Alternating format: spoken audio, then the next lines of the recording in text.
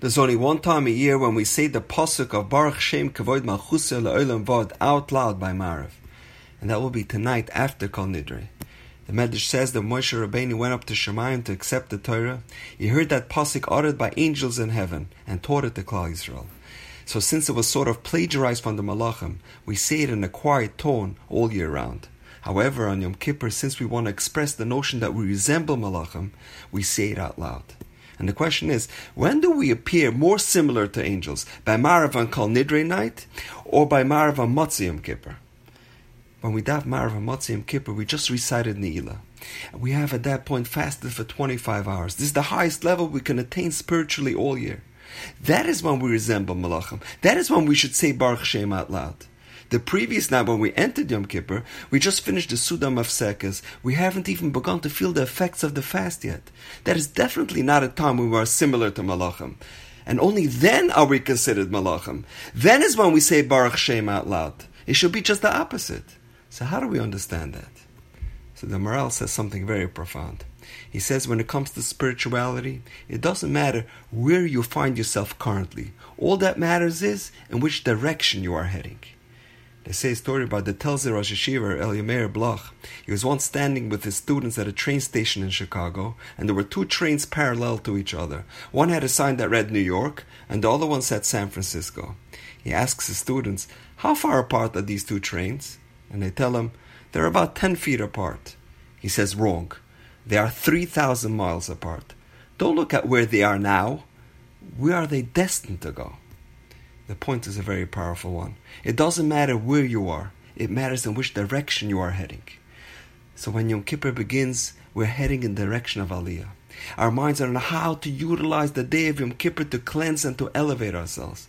Therefore, even before embarking on our spiritual journey, we are already considered like angels. That is why, even though this is our first tefillah of Yom Kippur, we don't even feel the effects of the fast yet, we can already say Baruch Shem out loud. However, by the Marav of Motzei Yom Kippur, our minds are on how fast we can get home and what food we will break our fast on. Therefore, as soon as our minds start to wander, we are already heading in the other direction. Consequently, we lose our status of angels and would be inappropriate to say Baruch Shem out loud. And with that thought in mind, I'd like to share with you an absolutely amazing story I once heard from Rabbi Jonathan Sachs. One day, a confident 9-year-old girl walks into an upscale jewelry store in Eretz Yisrael and says, I'm here to buy a bracelet. She approaches the showcases and begins browsing. After a few minutes, she points to a bracelet worth about $3,000. The man behind the counter asks her, you want to buy that bracelet?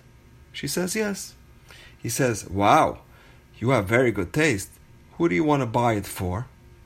For my oldest sister, she says. Oh, that is so nice.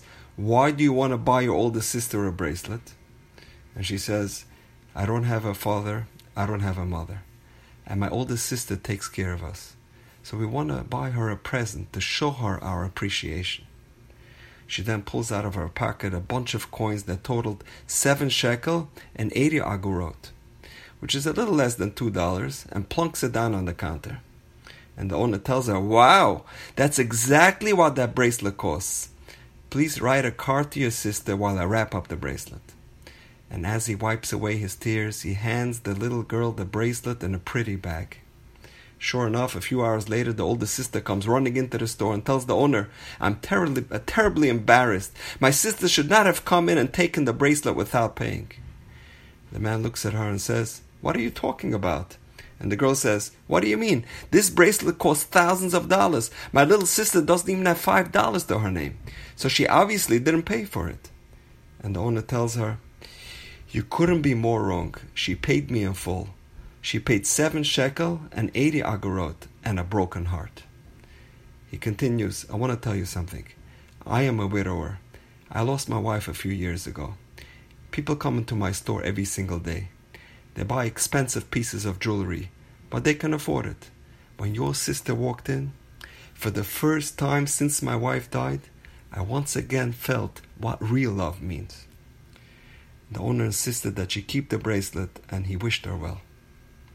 The takeaway from the story is, starting with Rosh Hashanah and throughout Yom Kippur, We come to Hashem and we want to buy something very valuable, something very expensive. We want to buy life. Chaim Tovim, a good life. But who can afford the gift of life? Do we have the requisite amount of schusim to pay for life? So on Yom Kippur we come before Hashem and we begin emptying out our pockets. We find a few mitzvahs here and a few acts of chesed there. But at the end of the day, the gift of life seems like a tall order based on our performance. So we promise to do better in the upcoming year. We will set away some time to learn Torah. We'll pick up the phone and call someone who is lonely. We won't speak ill of others. We promise to do better in the future.